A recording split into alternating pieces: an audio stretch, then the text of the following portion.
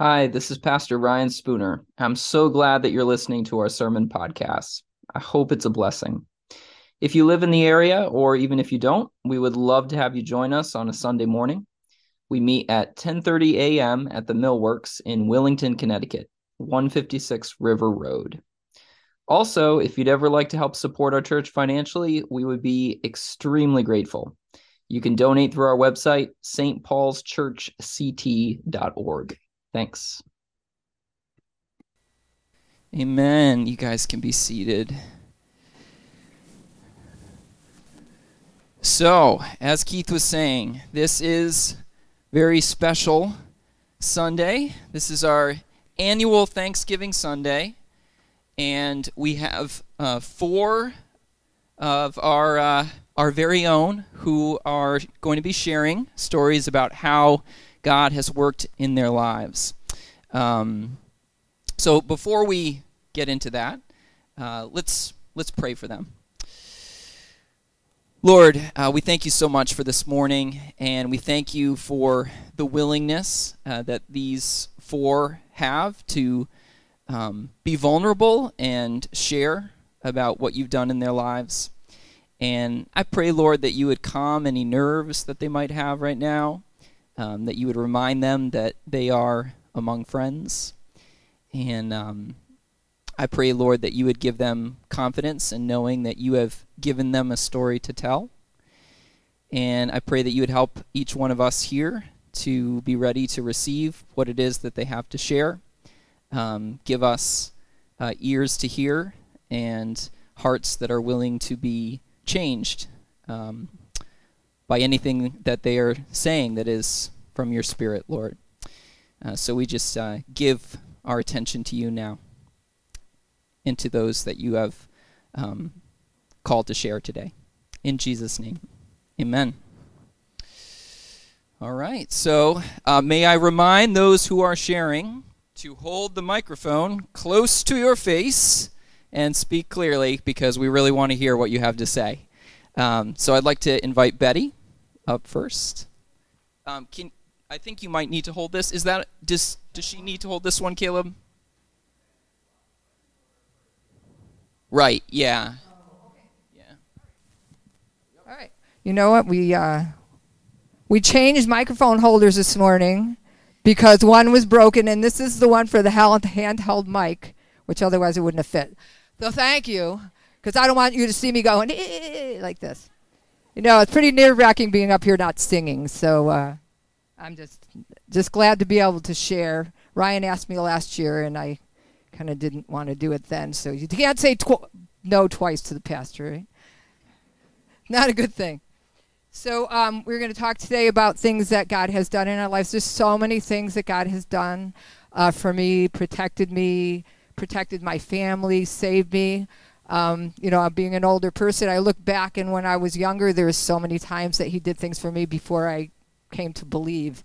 And in retrospect, you think about it and say, wow, he was there all the time, even when I wasn't acknowledging it. But today, what I wanted to speak about was that God brought me through the toughest times, and I could have taken a much more destructive and even tragic course. The reason I say that is because I was an alcoholic, and for many years. People get addicted to alcohol for many reasons. I believe mine was related to a couple of things. And one was trauma from sexual abuse and sexual assault when I was a young woman.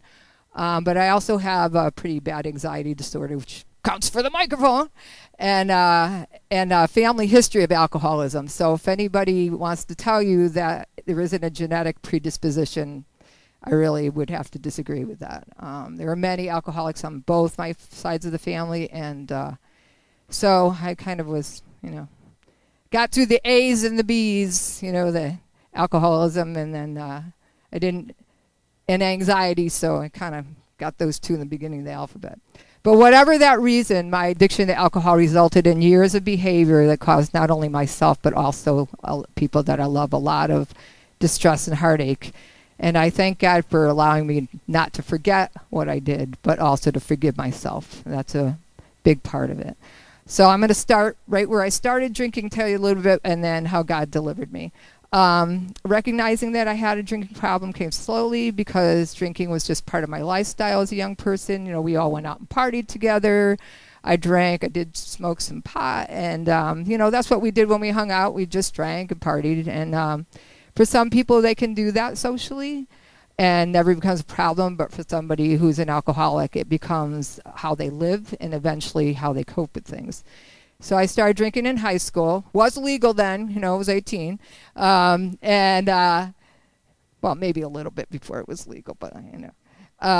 But that was, I continued when I went on to college, and I stopped going to school.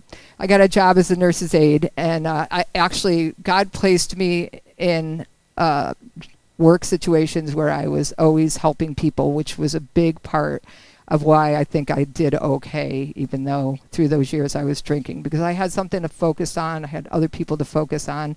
I always worked. I guess I was a functional alcoholic.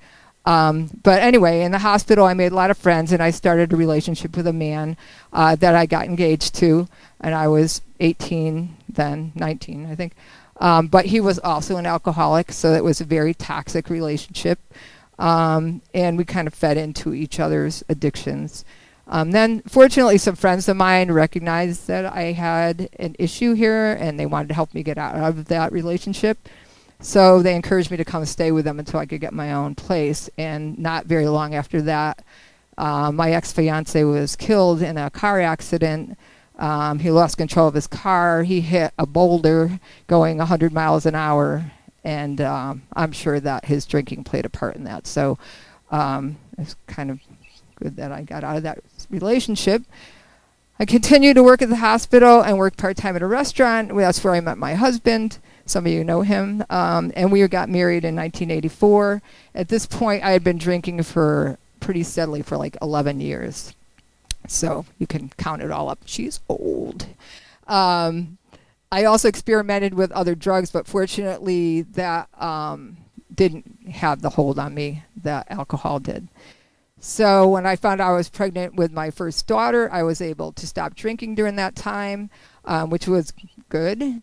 And but right after she was born, I was no longer breastfeeding. I started drinking again.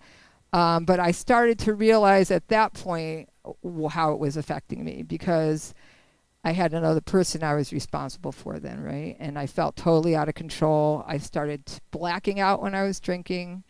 Sometimes I could have 3 drinks and I would be okay. And then other times I could have 3 drinks and not remember what I did.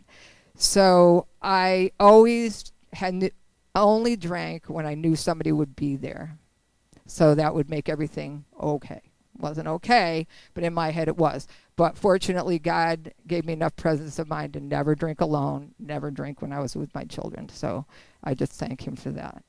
I also felt very spiritually lost.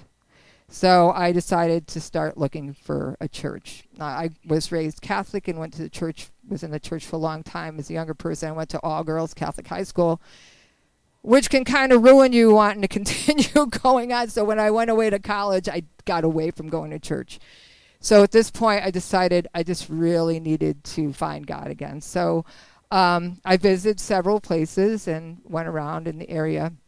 And then one morning I got up and decided I would go to Wellington Hill Church.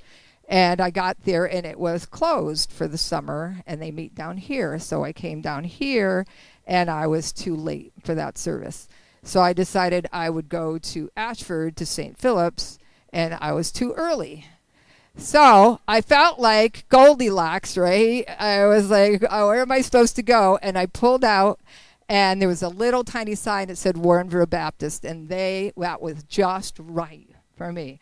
It turned out to be a really great church for me, and I ended up staying there for quite a few years. I met my friend Pamela there, and we've been friends ever since. That's where we met. So I became a regular attendee at Warrenville, and as God often works through others, the pastor there was a recovering alcoholic. And I made an appointment to talk to him. Now, I had never talked to him about my alcoholism, and I made an appointment. I walked in, and he smiled, and he said, "Have a seat. I've been waiting for you." And I said, "Oh." And he says, "You have a problem with drinking, don't you?" And I said, "Yes, I do." And so he began to help me, and it was It was amazing how God started to put people in my life who would tell me their stories that I never knew. There was a woman I worked with who was just really classy lady. You would never think. When I came in one morning to work and I was really, really hungover, and she said, "You okay?" I said, "No, I'm really struggling." She says, "Well, you know what? I'm an alcoholic, Betty." And I said, "What?" And she said, "Yeah." She says, "I've been sober for 10 years." She said, "So let me help you with some things." So she gave me some materials to read.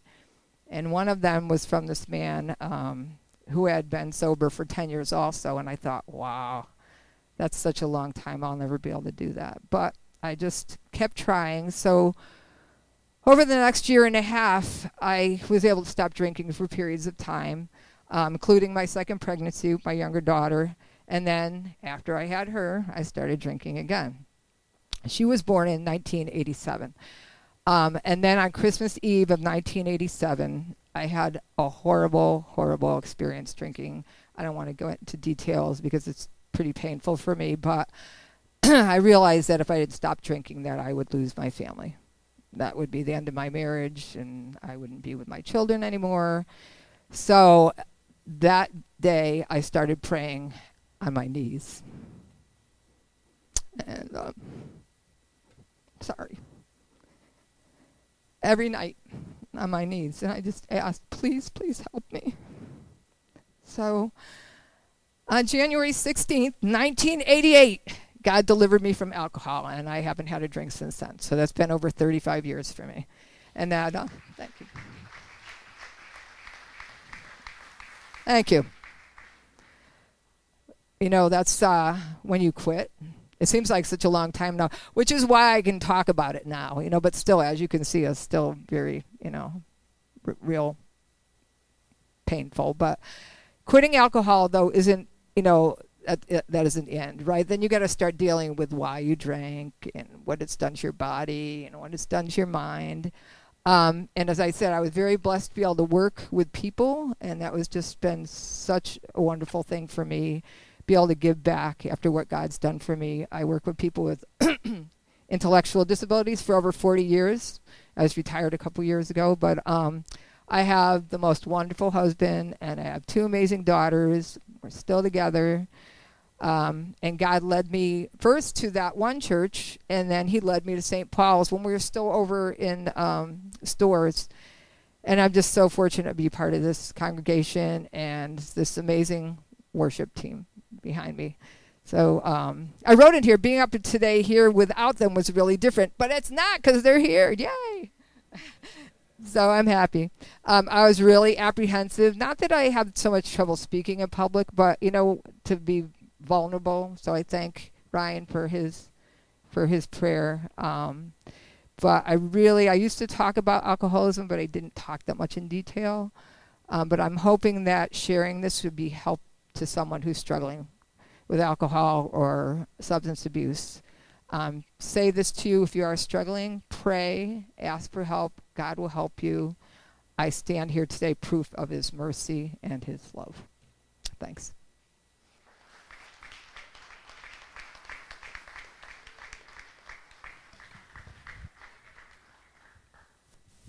Thank you so much, Betty.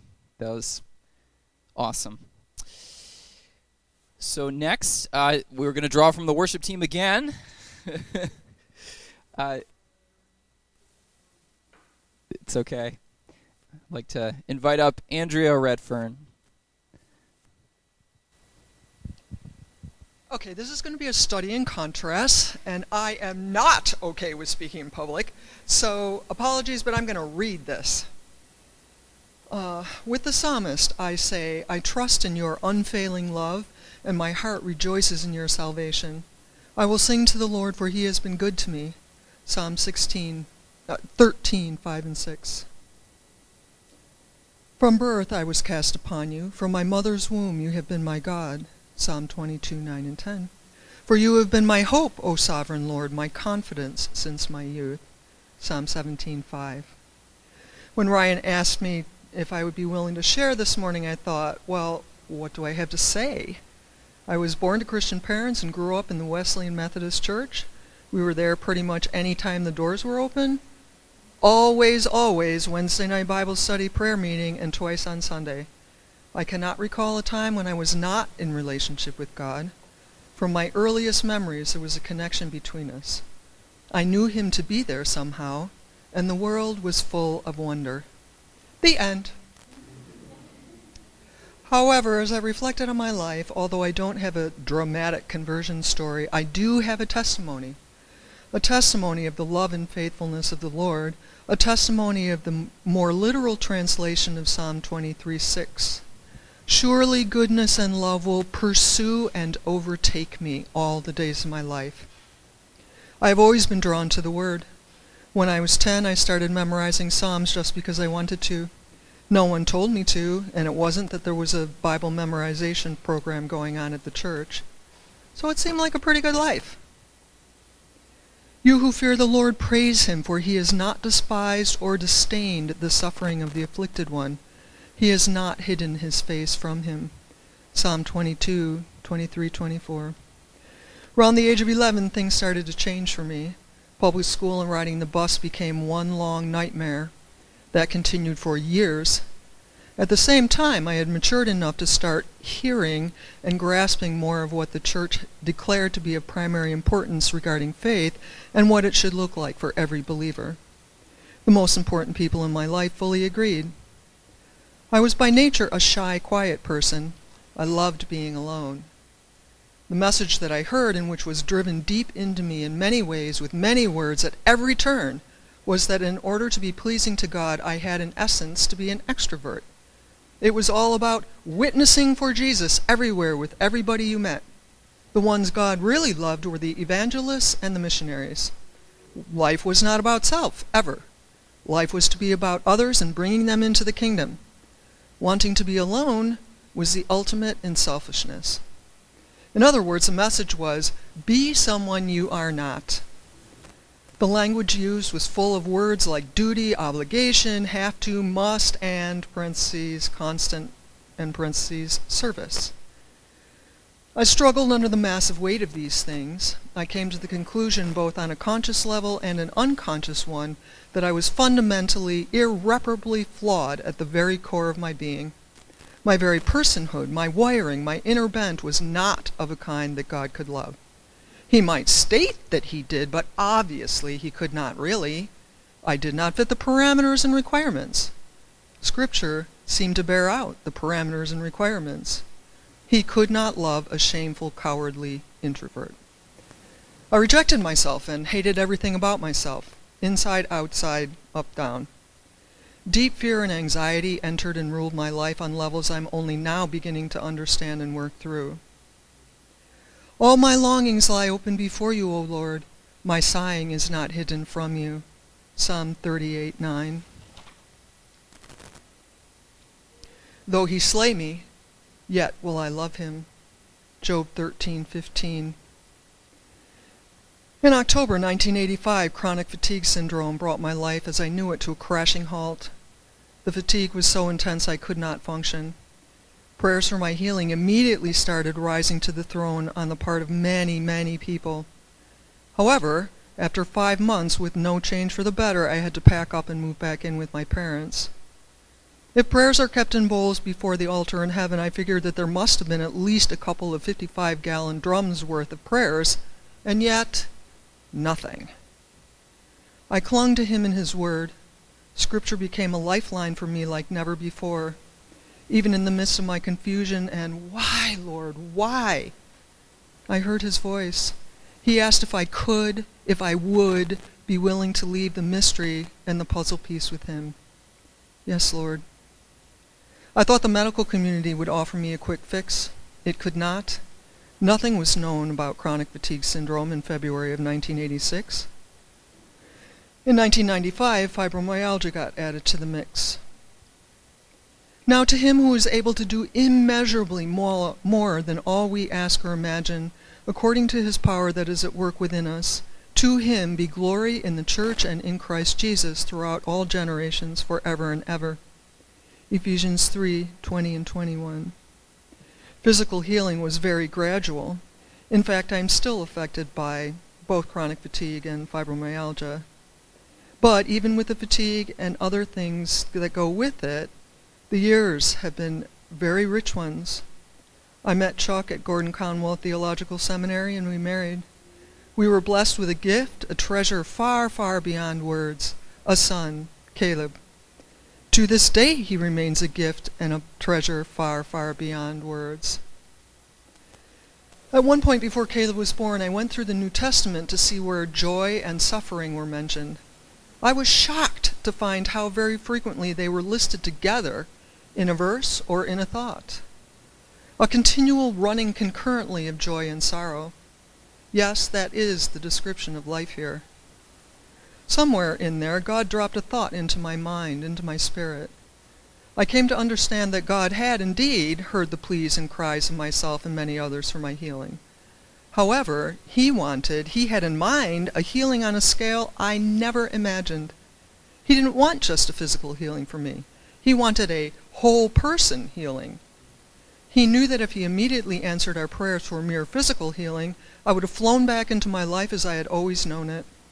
A life I hated, but that I thought was his will for me, quote unquote. A life of nose to the grindstone, never look up, never dream, never relax, barely sleep. I knew he was right. I would not have listened had I not been forced into it, as it were. The Lord will fulfill his purpose for me. Your love, O Lord, endures forever. Psalm 138:8. I, the Lord, will restore to you the years the locusts have eaten. Joel 2:25. In 1996, we moved from Boston, Massachusetts, where Chuck had been pastoring, to a tiny little town in New Hampshire to be involved in a church in a nearby, slightly larger tiny little town. And there I met the Holy Spirit, the third person of the Trinity. The dialogue between the Godhead and myself grew into an everyday, all-day conversation, an answer to a prayer that I had had since I was a teenager, to hear his voice. Jesus stated in John 10 twice that his sheep would hear his voice, would listen to him, would know his voice. And we started talking. Very often he would start the conversations. The Lord confides in those who fear him. He makes his covenant known to them. My eyes are ever on the Lord, for only he will release my feet from the snare. Psalm 25:14 and 15. What a stunning statement, mind-boggling truth. The Lord himself confides, yes, chooses to confide in us and let us in on his thoughts and his counsels. Everything that happens in our lives, the good, the bad, the ugly, is an invitation to come to him and be in conversation with him. And the process began in earnest to undo all of the lies, the misconceptions, and erring perceptions that I came away with from my childhood. To begin to learn what I have come that they may have life and have it to the full means. John 10:10. Like when I was a child, it was in many ways, with many words at every turn, and with and through many people, as well as through his conversations with me, that I slowly changed. One small example would be the following. Long after we moved to New Hampshire, the refrain from a particular chorus grabbed my attention. You know who I am, and you love who I am, because you made who I am. For some reason, that really struck me. Wait, he made you as an introvert, as needing a lot of time alone, as a lover of beauty and music and art, on purpose. It's not like you were born and he gasped and exclaimed, "Oh, what have I done? Well, that was a huge mistake, and now what am I going to do?" He had done it on purpose. The Lord's language is not full of must, have to, duty, and obligation. His is always and ever a language of invitation. It is a language of a lover lovesick for his beloved. As a late friend of mine wrote in lyrics of a song he composed, "You, Jesus, said to your Father, I would rather die than live without them." I am in a new season, a season of dreams and discoveries. I know that I am accepted and loved by my Heavenly Father and by His Son and by their Spirit. I am coming to accept who I am, to explore who I am, to like who I am, and the world is full of wonder. The further I go on in the process, the more profoundly grateful I am for his unwearied, patient pursuit of me. For the better part of my life, I have pitted lies against his truth and given them more weight than the Word of God itself. I considered lies as truth and truth as lie. I have cried out for this, that, and the other on the one hand, and by mindsets and misguided beliefs, often on an unconscious level, I have totally hampered his answering on the other hand. And yet he keeps on. Oh, how much higher his thoughts are than ours, and his ways than ours. Isaiah 55:9. And I bow in worship. I delight greatly in the Lord. My soul rejoices in my God, for he has clothed me with garments of salvation and arrayed me in a robe of righteousness, as a bridegroom adorns his head like a priest, and a bride adorns herself with her jewels. Isaiah 61:10. I am my beloved's, and he is mine. I close with this verse. To him who is able to keep you from falling and to present you before his glorious presence without fault and with great joy, to the only God our Savior be glory, majesty, power, and authority through Jesus Christ our Lord, before all ages, now and forevermore. Amen. Jude 24 and 25. Thank you, Andrea. Why don't we all stand together and just respond to those testimonies in worship. So next up, I'd like to invite Josh Carreau. See if we can get this microphone right. Maybe. I don't know. I'm terrible at holding microphones, by the way. Sorry. But, nice. All right. So I'm going to be a little bit on notes and also a little bit just going off of the top of my head. But I figured I'd share this. This happened, would have been 2022, late 2022, towards Christmas time, because the only reason I really remember is just before Christmas is you got the Christmas music on the radio. Love jamming to that this time of year. At the time, I was 4 years documented experience being a diesel mechanic. And at the time, too, I was struggling heavy with anxiety. I had been for the past 13 years. Anxiety disorder was very difficult, still is to this day, but you'll see as I go on, it seems to... This is a good side of the story. So, my shop sent me out from, would be Old Lyme, Old Saybrook area, and sent me out to Johnson, Rhode Island, to this diesel van we had that just was giving us trouble left and right. Everything we tried to do to kind of help fix it, it just didn't work. It just became this whole headache, and I remember I was basically just being sent there on my own, try to figure it out, see what's going on with it. Everything we'd do to try to fix it just wouldn't seem to work, and after multiple attempts, it was starting to become more frustrating, and everyone was just frustrated with the situation. There was something internally going wrong with this engine, so you'd have, your engine oils kind of just vaporing out the tailpipe as if like this engine block is basically ready to blow up. So at the time, of course, we just really couldn't diagnose necessarily right off the bat what was causing this to happen. But this we'll call this diesel van. We'll say it's in something called D-rate at this time. Back then, so a year ago. But when these things are in D-rate, it gives you a certain amount of mileage that you can use at 65 miles an hour as a top speed. And if you go past that mileage, it goes down to 55 miles an hour. And if you keep on going past that mileage, it'll kick you down to 4 miles an hour. And unless it sees that the problem is fixed with the engine, it will just leave you at that point and not allow it to go up. You can't clear the code. There's nothing you can really do unless you actually fix the problem. So my boss told me that I'd be driving this van back no matter what. Didn't really have a choice. And from the amount of mileage I was telling him was on the dash before I'd be kicked down to 4 miles an hour, our rough distance to get to from Johnson, Rhode Island, now back to Old Lyme, I would be kicked down to 4 miles an hour as I was hitting the I-95 ramp from 395. So it can be kind of sketchy, especially since this is at nighttime. There's a lot of heavy haulers on the road.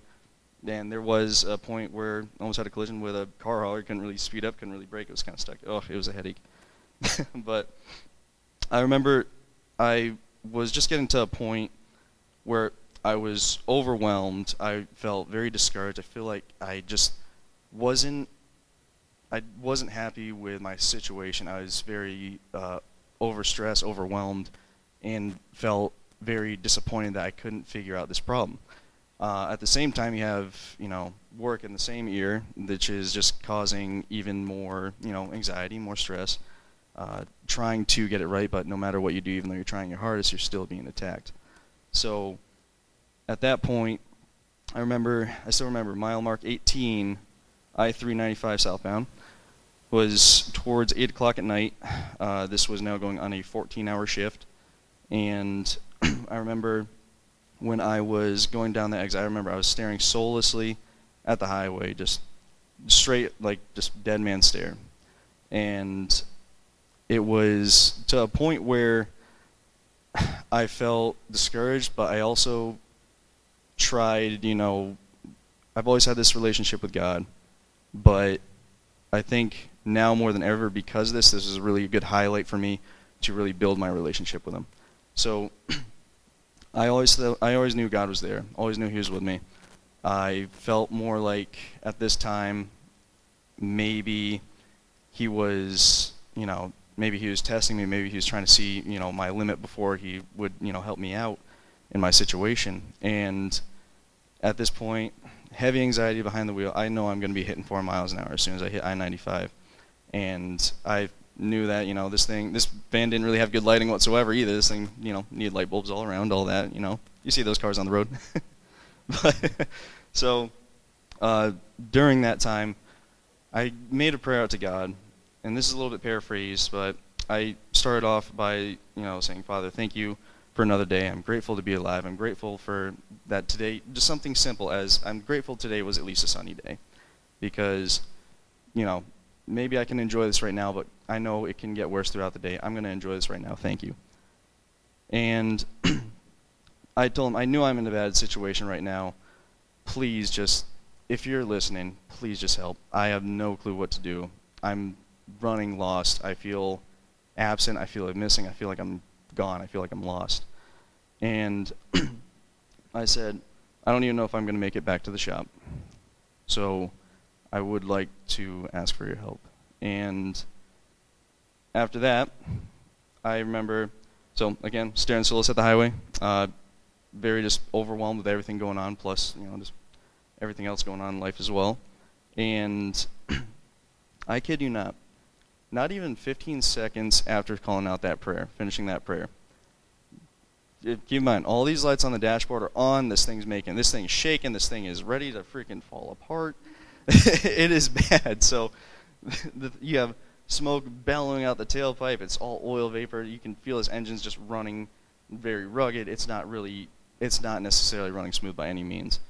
At this point, all of a sudden, I'm stuck at 55. My foot's to the floor because I'm really hoping that would do something. And, obviously, when these things are limited to 55 miles an hour, you're not going to get it past it. But, I remember I was on mile mark 18.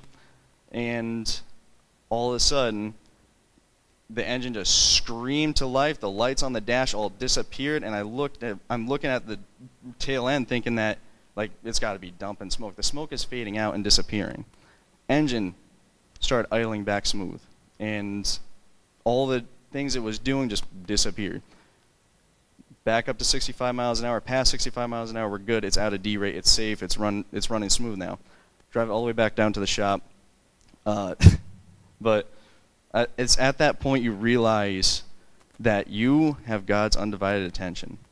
And when you have that feeling, there's nothing that gives you more goosebumps, more it sends chills down your spine. And what happened to me there was, I was laughing hysterically behind the wheel. I was breaking down. I was crying behind the wheel. But I was gone. I felt like I almost needed to pull over. I'm like, no, I'm not even risking that. I am getting to the shop right now. But, yeah, so I remember throughout all this, I knew God wanted me to do something. I felt if you're going to do a miracle like that, there's got to be something you need me to see. There's got to be something that you have planned for me. There's got to be something I'm not seeing because, I'm a human being. We're blind to seeing the big picture a lot of the time. And at this point, I remember, you know what? I'm going to go back to church. I want to figure out more what's going on. I know I have a mission here. There's got to be something that I can do as a favor for him, or there's got to be something he needs me to do. Because when it's something that highlighted and that clear, you want to ask, what can I do? And the problem is you don't necessarily always get a response right off the bat, so it's something that you got to explore. It's your mission throughout your life. And I remember I walked in the church, and at this time, the last time I came to church, I must have been like 230 pounds, something like that. And I remember it was Pastor Keith and Pastor Ryan. I remember seeing them in the back room, and I could hear him whispering, like, is that Josh? It's like down to like 180 now. It's like, is that Josh? I think so. Is that? Yeah, I think it is.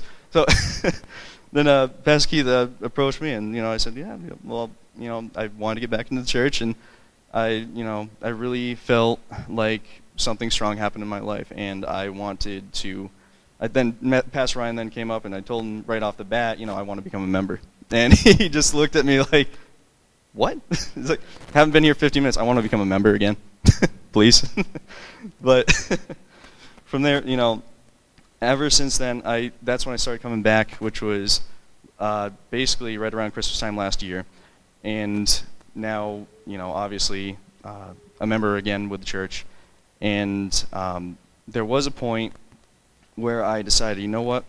I got to start putting more trust in Jesus like this, because I've been diagnosed with anxiety disorder, panic disorder, depression disorder, everything, the whole 9 yards.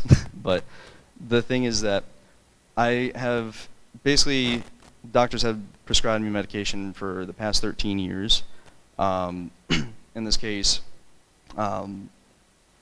with anxiety, and anyone that has anxiety here already knows this feeling. It feels like chains. It feels like shackles. And it's kind of like its own brutal, like its own personality. And no matter what you do, no matter where you go, you can't seem to outrun it. It's always going to find you. And I decided I have a lot of worries. I have a lot of panic. I got to start putting more trust into Jesus, because it comes to a point where you don't necessarily have control of any of this, but there is one person that does. So you might as well start investing some trust into him. Build your relationship with him. Since then, one goal I did have is I did want to get off my anxiety medications prescribed by my doctor, and I felt very, very overwhelmed with the concept of trying to, but I also felt like because I know God is really present in my life, I do believe that this is worth a shot. So I put more faith in Jesus than I believe I ever really have in the past year, and I put a lot more trust within him as well. And basically after 13 years, I've been taking medication to treat for anxiety. And basically as of October 1st, I haven't needed any psychiatric medications for anxiety disorder. I've now gone completely clear of it after 13 years. October 1st is the first mark of no longer needing to take it, which, thank you. It was great. And honestly, I wish everyone here, and I hope that everyone here that has anxiety disorder, I hope someday you can overcome your anxiety as well. I know it is not necessarily easy, especially kids that are currently in school as well. It can be very difficult, and you have more stress in your life than many people really have. School, it's usually, I feel like ages 20 to 40, those are like the peak levels of anxiety throughout life. But then again, I could be absolutely wrong.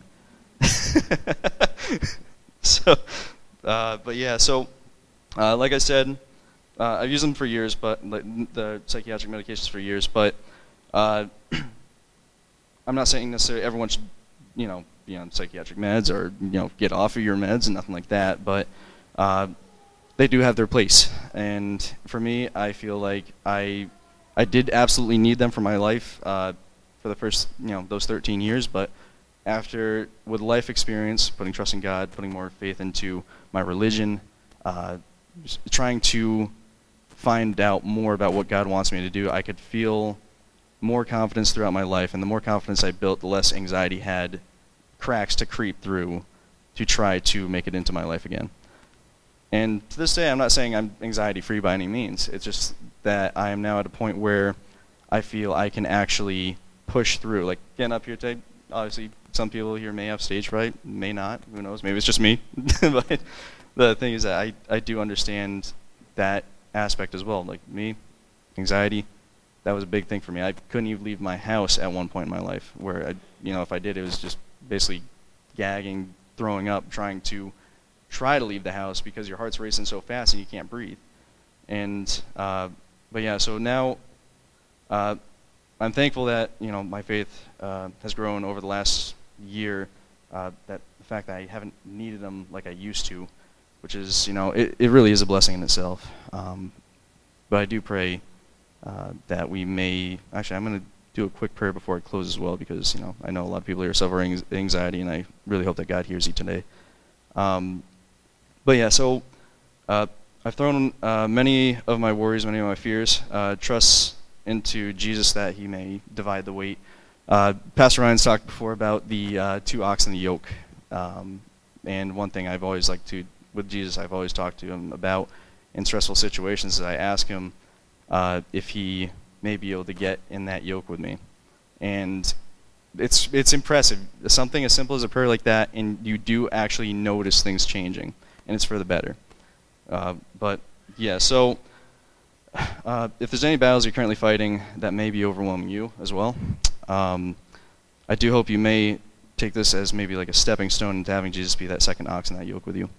Yeah, let's pray real quick. Father, we thank you for this day. We thank you for this Sunday. Thank you for gathering us all here, and the fact that we're all under this roof today. There's definitely things you want us to all hear.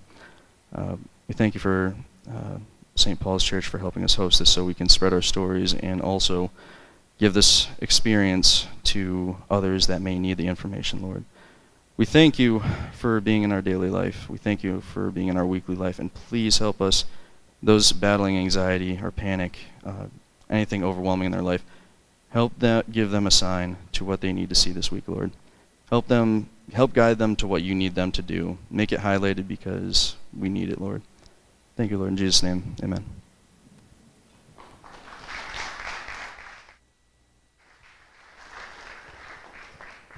Thank you, Josh. And we've got one more. Keith Ryan.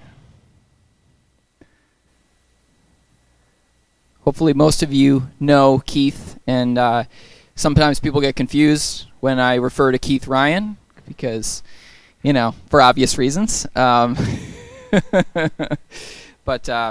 yeah, thank you for being willing to share, Keith. All right. Good morning. So I came in this church about 5 years ago, maybe. A friend of mine was coming here, and she kind of brought me in. I was looking for a church, and then she introduced me to Pastor Ryan and Pastor Keith, and it was kind of cool. It was I felt like I belong here after that, And so Pastor Ryan asked me to speak about a month or so ago, and I said yeah right away because I knew if I had any time to think about it, I would have made some excuse or anything to not do this. So, I wasn't sure if, this was too much or was it not enough, or I wasn't really sure what to write down. So I wrote down a little bit about where I came from and my upcoming in life and the neighborhood I grew up in and kind of how I fell off life for a while and got in some trouble, and then at the end just kind of talking about how God helped me change my life around and how my life is today. I was born and raised in Boston in the projects, a little town called Charlestown. I have 2 sisters and a brother. My brother and sister are 9 and 10 years older than me. My parents were divorced before I was born. So I always felt like a mistake child. So, growing up, I remember as a little kid, my brother was very violent. He was very just controlling, and I remember as a young kid, I was maybe 5, 6, 7 years old or younger.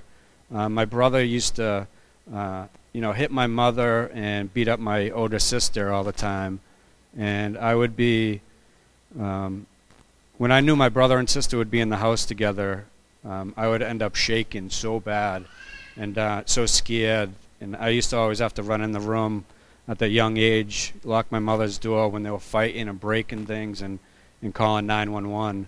And I was always a very scared, quiet, shy person.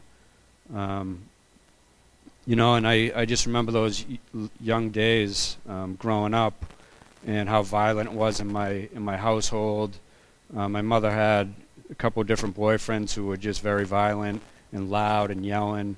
And I was just always just scared to be in the household. And it was just scary, knowing that my brother and sister, on holidays or anything, fights were going to break out, people yelling and screaming, and I was always the one in the room scared. And I don't miss those days at all. And then I also have a little sister who was 2 years younger who had a different dad than me. And we would be always in the room where everybody was fighting and stuff. So, I'm grateful I don't have to live like that anymore. And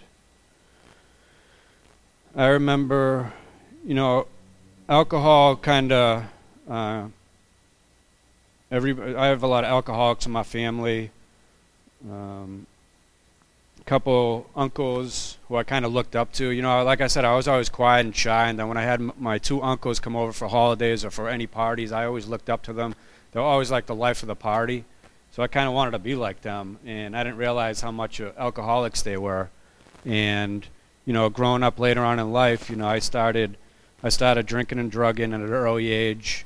About 14, I started doing drugs and started drinking and experimenting with anything really.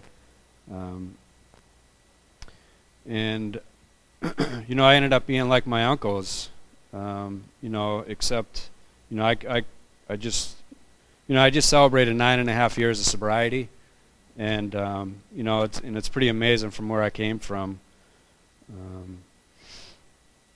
Sorry, I'm kind of jumping around. I keep trying to find my place, but with the drinking and drugging, I ended up getting expelled from school in the 10th grade. I was just in a lot of trouble. My dad, after getting kicked out of school, I didn't want to go back to school the next year, so my dad ended up kicking me out of the house. Like I said, my mom and dad were divorced before I was born, so my mom was the easy one. I could, in the projects, I could pretty much do what I wanted. She really had no control over me and my little sister. So my dad kicked me out. Got kicked out in the 10th grade. I never went back to school. I ended up running the streets in Boston. That's just what I wanted to do. That's how I was living life. My friends were doing the same thing. At 18 years old, I got into a lot of trouble. I ended up going to prison for a couple years at an early age.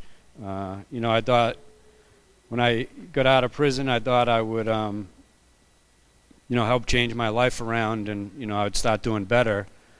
That's what I told my parents, and that's actually what I thought, But eventually, I just got out a couple years later, and I just ended up staying in the same neighborhood, hanging with the same kids.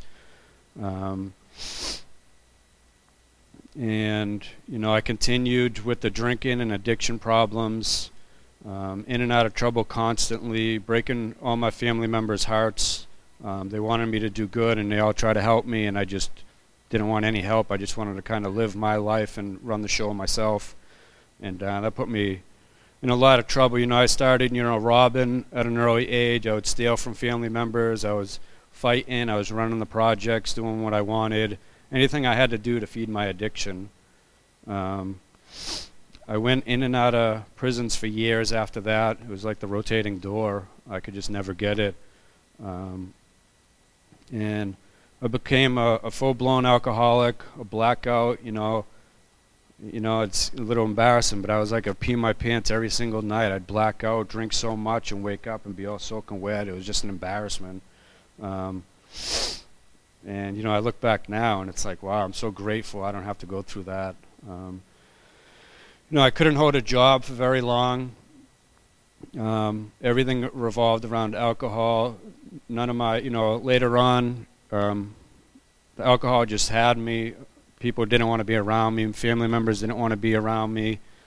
Friends kind of went away. I was all by myself with me and my alcohol, and that's all I really cared about. Most of my 20s were lost to prisons, drugs, alcohol. I didn't like life. I didn't want to be here, so I kind of drank as much as I can to try to forget about it. And at the age of 29, I had kind of a life-changing situation. I used to drink in the woods by myself, so nobody can bother me. Nobody knew where I was. And there was two kids who kind of came up. I seen walking through the woods, and I was just ready to start drinking with them. I had a bunch of alcohol. I had, whatever else I had. And eventually they wanted something else. They came up to me and told me to give me their money, give them my money. They were trying to rob me, and I just kind of laughed. And a kid hit me, so I started fighting with him. And I started fighting with him. I seen his friend had a baseball bat, and I was tangled up fighting with the first kid. And I seen the other kid take a full swing of his baseball bat and smash me in the back of the head. And,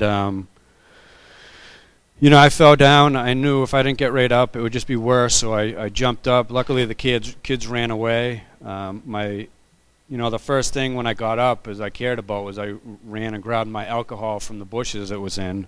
My head was swollen here. I just got kicked out of a girlfriend's house a few days before because she couldn't handle my drinking. So I was staying with my stepsister.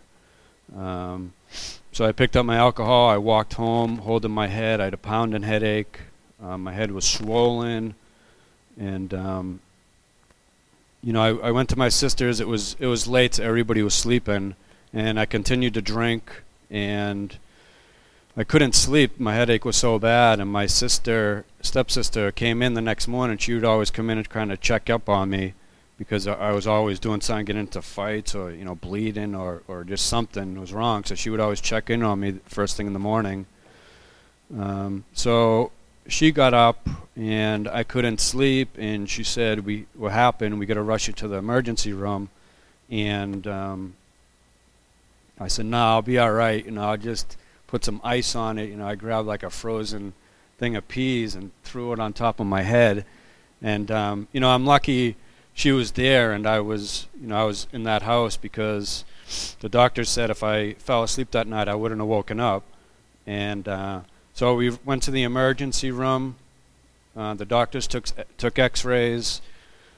He came running in after and said, we got to rush you to Mass General Hospital. This all happened in Boston.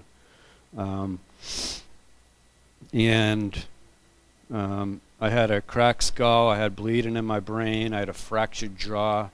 And they needed to drain my head and get the swelling down. So they called the ambulance and rushed me to Mass General Hospital. They put me right into surgery. I wasn't drinking. I would always have to drink every morning, or I'd get the DTs and start shaking and stuff. So I was going through DTs, and then they went and did the emergency brain surgery. And I died on the operating table. They had to go to Plan B to bring me back. And right now I could say that was like the best thing that ever happened to me, and also the worst, because if that didn't happen to me, I would have still been in Boston, and I would have never changed my life and find a higher power who I call God today. So after that happened, I had to learn how to walk again. I couldn't walk. I had a tough time kind of recovering from that. My sister, who lived in Connecticut, she moved with her husband in Connecticut and her 2 kids. She knew, me and her always had a real tight relationship, and she knew she had to get me out of Boston if I ever wanted to have a chance at life. And for some reason, I don't know if it was a spiritual something, God was looking over me, and I told her I would, go with her and her husband to Connecticut, and she wanted to help take care of me and help me recover. And I knew if I said no and stayed in Boston, I don't know where I would be today. So she took me in. I lost my license for about 15 years from the past, all the trouble I was getting in. I had no money, I had no license, I had no clothes, I had nothing. They took me in like I was their own child, and it was a big change. It was in Columbia, Connecticut, out in the woods from Boston, the projects. It took me a while to get used to, and it was, I'd see bunnies and deers running around, and we've never seen that out in Boston. So I had to recover. I had to learn how to walk, a lot of therapy. And for a while, when that first happened, I moved to Columbia out in Connecticut. I really resented God because I didn't want to live most of my life, and that's why I did, lived the way I did. And that was my perfect way out of this life, getting hit with baseball bat, brain surgery, just let me go. But He kept me here, and for a while, after I was able to walk again, I was finding ways to get alcohol. Even with no car in Columbia on a dead-end street, I would find ways to get alcohol, and I thought I was hiding it in the room, and my sister and her husband and my nephew, they didn't know. But of course they knew, and a few times I drank a little too much, and finally they gave me the ultimatum of they said, we brought you here to give you a chance at life and to help you grow and have a good life, and you're not doing that, and you're drinking, and so we're either going to buy you a bus ticket back to Boston, or you have to do something and get into recovery. So I thought about it again, and I just knew I couldn't go back to Boston to that life. So we talked about, I'm in a 12-step program. Like Betty mentioned, I go to Alcoholics Anonymous. I've been going for over 9.5 years now. And so I said, yeah, I'll go in the recovery. I'll try it. I just wanted to get her off my back, and I never expected never to drink again or do drugs again. I don't think I was thinking that. But so I went to my first meeting. I didn't have a car, so she drove me to the first meeting in Bolton Friday night. And I was nervous, of course. I had no idea. None of my family members ever went to AA or anything like that. So I walked in. People were super nice to me. They welcomed me, and they always say, the meeting's all about you, the newcomer. And so they let me talk. It's the first time I really opened up to people and told people my feelings. And that was a little scary, but I did it, and I remember they passed around a little schedule book that has all the meetings and the times and stuff, and they all put their numbers on the back of it, and I still have that book. And so after the meeting, we all went out. I talked with the guys right outside. They were smoking, and I never smoked, but I was talking with them and talking to me about the program and stuff. And eventually, my sister was still over there. I told her to stay in the parking lot because I didn't know if I was just going to run out of this place, and I had no idea what it was about. So she said, after that meeting, I opened the door to get back in, and she said there was like a glow to me that she'd never seen in me before. And that was like the start of my journey now, my life. So the next morning, the guy said, call us, we'll give you a ride the next day. So I got the schedule book, and I just randomly called some guy. I didn't even know what face or who it was I was calling. But I asked him if he can give me a ride to the meeting the next day, and he was at my house, a few hours later to pick me up. We went to another meeting in Andover, And so I continued doing that. And I don't know what it was to get me out of my shell, because I would never pick up the phone, never talk to people. I didn't know how to talk. I was so scared. They talked about anxiety, and I suffer with anxiety and depression a lot. And I just kept picking up the phone and making phone calls. And then finally, in the program, you got to kind of find a sponsor and somebody to help you kind of go through the steps and help change your whole life. And I seen a guy, an older guy. I just liked how he lived life. He was very spiritual, very into prayer and meditation, and I liked that. So I asked him to be my sponsor one day. And I didn't know that he was an ex-pastor of a church, and he was, like I said, very big into prayer, meditation, and he started giving me rides, and he helped me get through the steps. And part of it is figuring out why you drank so much, and kind of just helping yourself figure out how to get better and stuff. So I started the step work, and we would always pray. He would always pray, and we would always meditate before we started reading a couple different books. And it's about like a cleansing inside, and helping you get over the things that made you drink all the time and drug and live like you did before. And so just kind of jumping ahead. So one of the steps is about making an amends to people that you hurt while you were in my bad days, my drinking days. And one of them were, my first one was to my sister. She obviously knew I was going to AA. My life was changing. I was on like a pink cloud. I was so happy, and I'd run in the house and tell her, I got all these friends, and people want to pick me up, and people want me around, because at the end of my drinking, nobody wanted me around. And so I knew I was going to make an amends to her, and I took her out to lunch at Friendly's in Willimantic. That's not there anymore, and she knew something was coming, and I was so nervous to do this. I ran in and out of the bathroom like 3 times, praying to God that I would do this.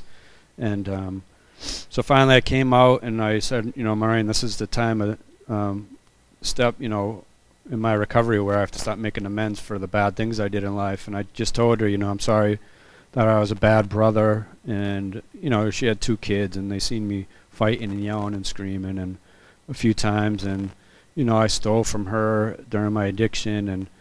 And she said, I got halfway through that, and she said, stop talking, you don't have to say anymore. This is exactly why we brought you to Connecticut, to help give you a chance at life. And I was crying, she was crying. Then the waitress came over and said, are you guys okay? We said, yeah, we're good. And it was like just a special time. And then I've done a lot of amends to family members that I've hurt. And another one, now, my dad's suffering with Alzheimer's, and he has a lot of health issues, and he's on like the last stage. He doesn't remember who I am anymore. He has a tough time talking. So I got to make an amends with him before his Alzheimer's, and he got to see his, I'm his youngest, he got to see his little boy finally live life without drugs and alcohol and everything like that. And I'm just grateful I got, I told him I was sorry for being a bad son and doing everything I did to worry him all the time. And so I got to do that with him before his Alzheimer's kicked in. But now I'm grateful because I could be there for my dad today, and that's part of what the program does, is kind of help change your life and give you a chance to be there for people who I've hurt in the past, and let them all kind of see me grow. And should I wrap it up? I'm sorry. So I get to be there for my dad. He fell down the other day, a couple nights ago, and hit his head, and he was back in the hospital. He's been in and out of the hospital the last year or 2 or so, and he's not doing good at all. But I'm just grateful I could be there for him today, and that's what the program has done. And like I said, I got almost 10 years of sobriety coming up, and I never thought that would ever happen. And it's great that I sponsor people in AA. I go to AA meetings every day. It's changed my life for the better. I found a higher power One thing my sponsor told me when I first met him is find a higher power. And I didn't have a problem with God being my higher power. I never went to a church before. I never had anything to do with God. And he said, when you get out of bed, make your bed and get on your knees and ask God to help you get through another sober day. And, he said, and start praying for other people. And now I care less about myself and more about other people. And before it was all I just cared about me. I didn't really care about nobody else. I did what I had to do to anybody to get what I wanted. Now I like helping people out, and I just I care for people, and I want to be there to help other people. Now I just stay grateful, and it's awesome that I have real friends in my life today, people who look out for me, and I could help them out when they need help. And I'm just very grateful to have God in my life today. And my sponsor also said, get on your knees at night before you get into bed and say a prayer and say thank you for keeping you away from a drink and a drug, and that you don't have to live that negative lifestyle anymore. And I love helping people and walking them through the steps like my sponsor did me, and watching them grow and see the light go on in their life, getting family members back in their life and kids back in their life and jobs and everything like that. And it's something that I never thought I would ever do before, is really help anybody else. And now I just I pray every day still to God, and I come to church, and I have a small church group of guys we go out to breakfast with. I started doing a Bible study with Pastor Ryan, and I would tell my parents these things, and I'm like, who is this kid? But my parents are just proud of me today, and I never gave my parents any reason to be proud of me my whole life until I got sober and started doing the right thing. And so I'm just, like I said, I just stay grateful. I still have my days, depression a little bit and anxiety a little bit, but that really just kind of all went away too when I started working on myself and getting more confidence and stuff. So that's about all I've got. I'm grateful that you asked me to speak, and life is good today, so thank you guys.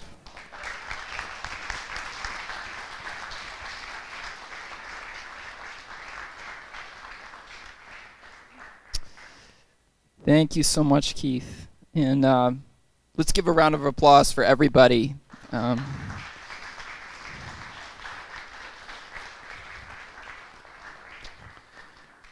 Those were amazing testimonies. And again, I really appreciate everybody's vulnerability and sharing. So I know we've gone a little long this morning. That is usually what happens on Thanksgiving Sunday. So I hope that's okay. And,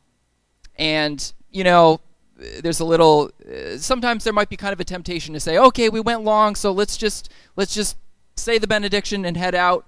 Do we have to do communion every single Sunday? And not all churches do it every Sunday, right?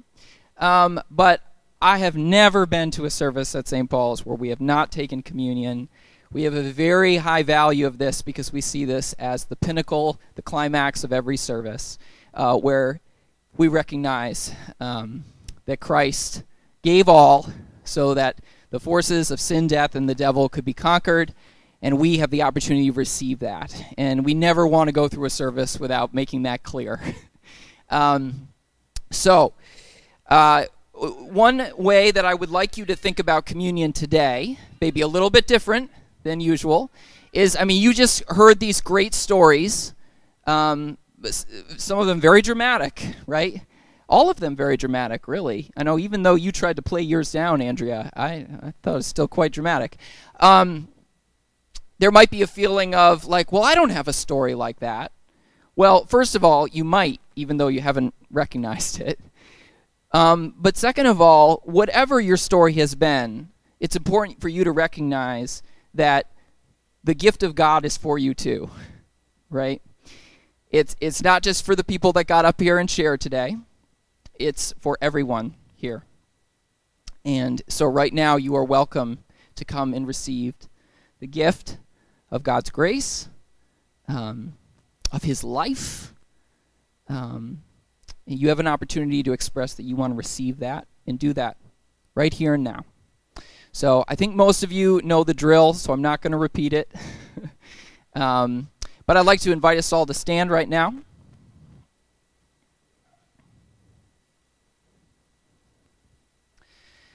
On the night that Jesus was betrayed, he took bread, and when he had given thanks, he broke it, and he said, "This is my body, given for you. Do this in remembrance of me." In the same way, after supper, he took the cup, and he said, "This is the new covenant in my blood. Do this in remembrance of me.